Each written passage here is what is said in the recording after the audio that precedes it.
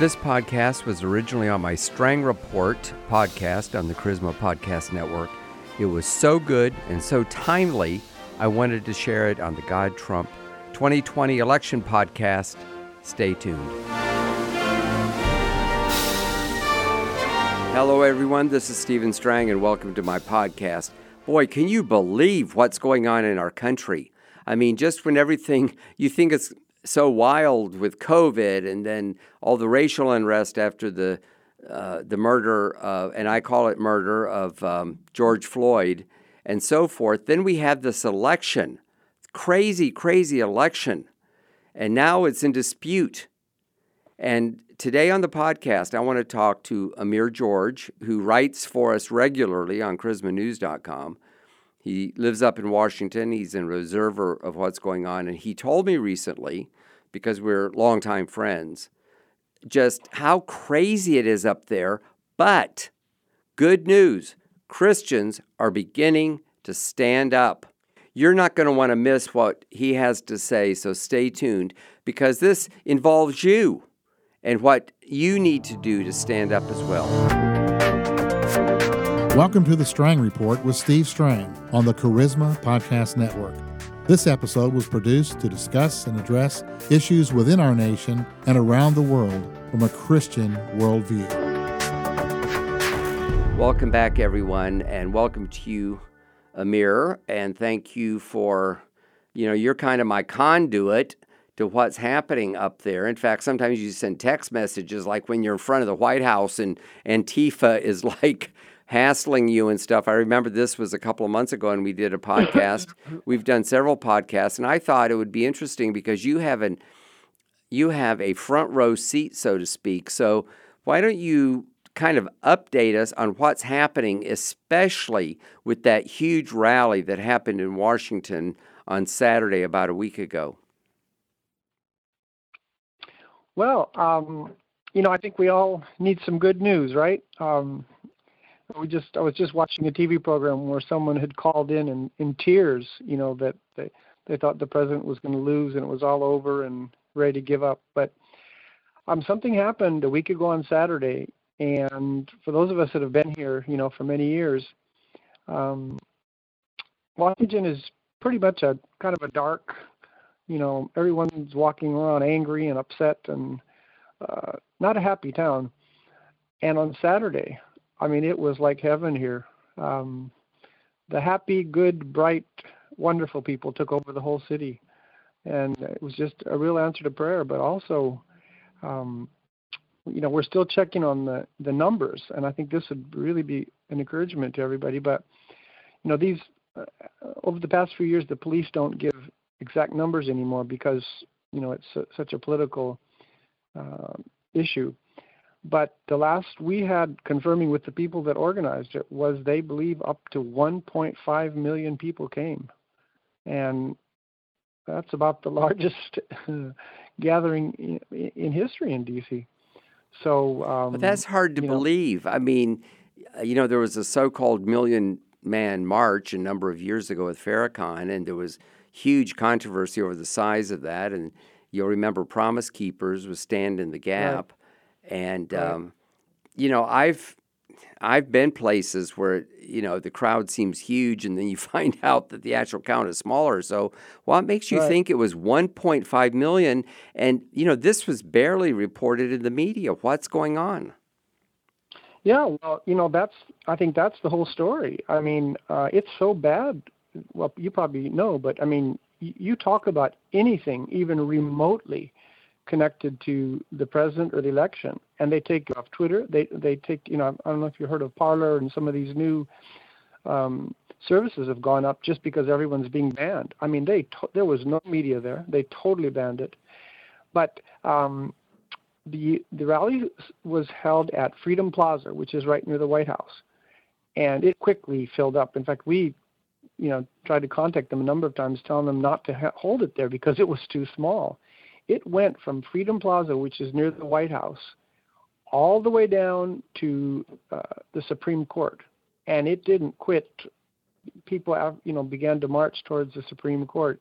It took 3 to 4 hours just to move along. So we're still trying to figure out the exact figures. So they had a helicopter flew over to try and look at it from above. But I can tell you, I mean, literally all of Washington was taken over by people. It was, I mean, we didn't even have to use transportation. Someone would give you a ride there and back.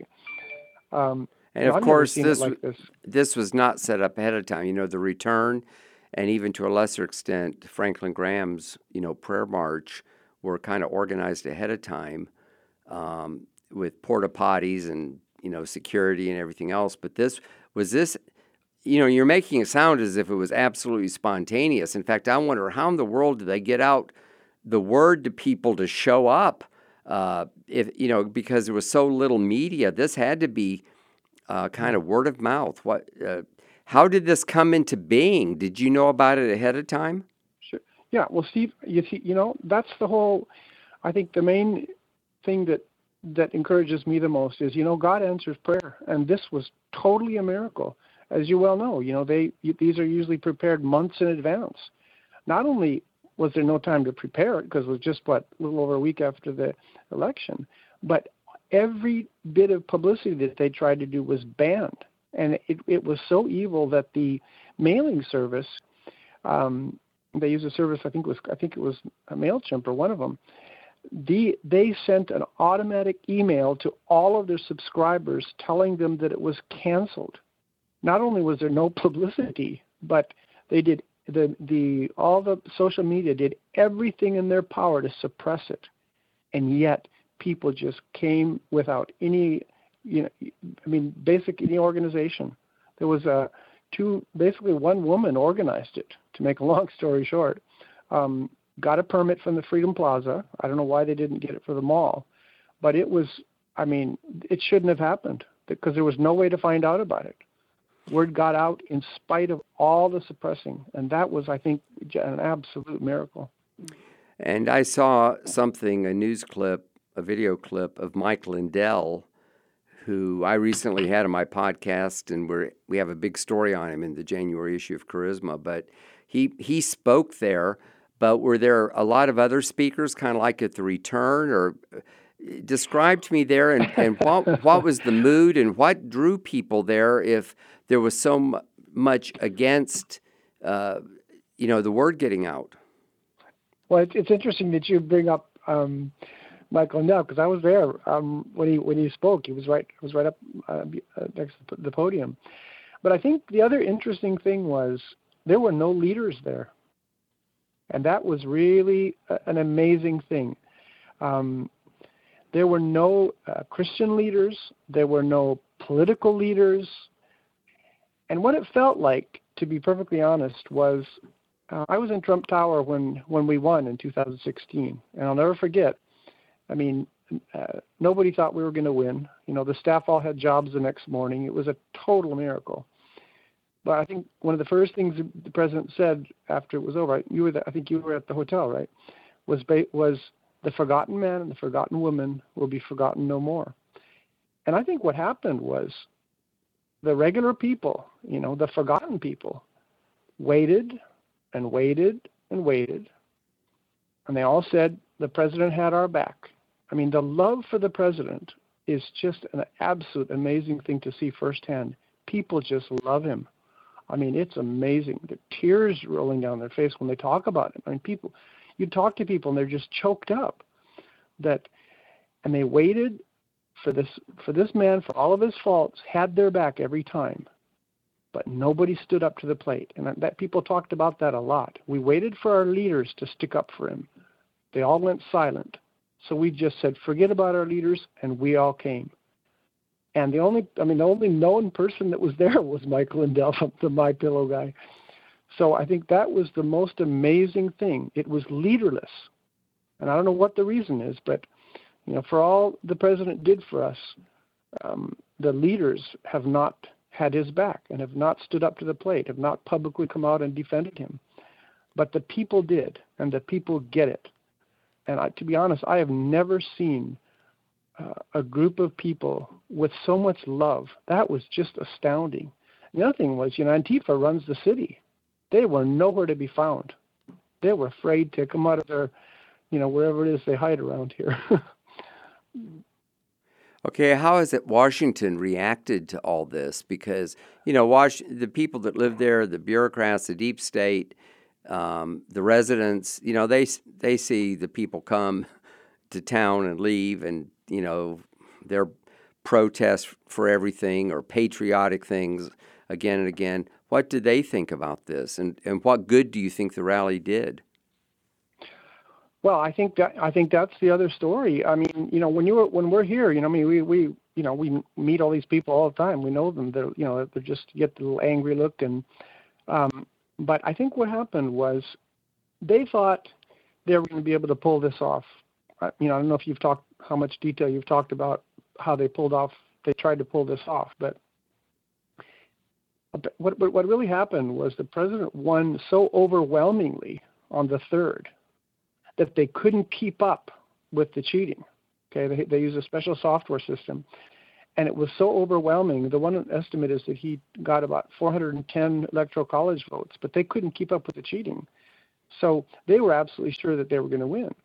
And then after they pulled it off, they were sure that, the Christians, as always, would be quiet. They wouldn't do anything, and they'd go quiet in the night and be able to pull it off. But I think what happened was that the show of force on Saturday has shocked this city. They're stunned. It's a pretty amazing. For the first time, we see just kind of almost like a fear in their eyes that they're not going to be able to pull it off. And it's a good lesson to us. Someone reminded me, we pray, but there comes a time when sometimes God says, "You're prayed up. Quit praying, get off your knees, and show up." And what happened was the regular people had prayed and prayed and prayed, and they were prayed up. They just quit praying, they got up, and they showed up. And that's shaken this city. I think the atmosphere has changed, and they're not going to be able to pull it off because the people showed up. And they're going to show up. They showed up again 2 days ago I think there was up to about 10,000 in Atlanta. And, when you show up, it works. Right after they showed up, a few hours late, I think it was just early this morning, the governor of Georgia is now going to pull back on what they've done with the recount there. So it's a good lesson to all of us, I'm as you know, a strong believer in prayer, but there comes a point where you quit praying because you're prayed up, and you got to show up. And that's what's changed the whole paradigm. Well, that's very interesting insight, and I appreciate you sharing it. As we wrap up this podcast, Sure. I'll give you the last word and ask you to say what's going to happen next and how will all this end? Well, I think it's absolutely critical for people to go. What everyone is doing now, they're going to their state capitals. Anyone who's listening, please, we're prayed up. Go to your state capital every day at noon until the president is certified. And on December 12th, the same million people rally is going to be held in D.C. again, so get prepared for that. But I think we can thank God that God's answered prayer. It looks as if it will go to the Supreme Court, and the president will be inaugurated on January 20th. And it's because of the prayer, but also because we showed up. So it's a good lesson to all of us. Prayer is absolutely critical, but there comes a time where we have to show up. And this time, the regular, average, forgotten men and forgotten women showed up without their leaders, but they showed up. Well, that's very interesting insight, and it echoes what other leaders are saying, that Donald Trump will win. Of course, if you just look at the media, it's like Biden claimed victory, and, everyone kind of shrugs, and it's like, why don't we move on? But I don't believe that's going to happen. And I was just fascinated with your insights, that because, you and I are friends, and we email back and forth and pray for each other and that kind of stuff. And when you talked about, the reaction in Washington, that is something I'd not heard anywhere else. So thank you so much for sharing it with the listeners of my podcast. Thank you for fitting this in. I know you're busy, And I think that your reminder that we need to pray, but we also need to show up is something that we needed to hear. And to my listeners, listen, you can still forward this podcast. So far, the people have not figured out that my podcasts are dangerous, so we've not been censored. And, I've had some podcasts that have had over 100,000 downloads, and we need to get the word out about what really happened in Washington and about getting involved in these state capitals, as Amir encouraged us to do. So thank you for listening. Tune in again tomorrow for another podcast on the Charisma Podcast Network. I'm Stephen Strang. God bless you. Thank you for listening to the Strang Report with Steve Strang. To read more from Steve, visit his blog, The Strang Report, on charismamag.com. Again, it's The Strang Report on charismamag.com. This has been a production of the Charisma Podcast Network. Steve and Joyce Strang are the founders and owners of CPN. Dr. Steve Green is the executive producer of the Charisma Podcast Network. We intend to honor God with every podcast and remain thankful to our advertisers and supporters who make these podcasts possible. I'm back in the studio, and I wanted to share with you about my latest book, God, Trump, and COVID-19. When the lockdown happened in March, everything changed. We didn't know exactly what was happening. Some of us even thought it was kind of like the bubonic plague. And in that setting, I wrote a book in just 3 weeks to talk about the COVID itself, about its origins in China, and about how it would affect the election. We didn't really have any idea how it would be politicized, and here all these months later, we're still dealing with this, even though only 2 or 3% of the population have even been infected, and most of those have survived. You want to get a copy of this book on my website, stevestrangbooks.com. You can also find the other books that I have written. I think you'll find them interesting. Every book you buy on stevestrangbooks.com is signed by the author. That's me. And I write these books to minister to you, to use my perspective as a Christian journalist, being objective, but doing it from a spiritual and godly worldview instead of the secular, godless worldview that most of the media in this country have. So thank you for listening to my podcast. Thank you for checking out my book. I really do think that you'll enjoy God, Trump, and COVID-19 at stevestrangbooks.com.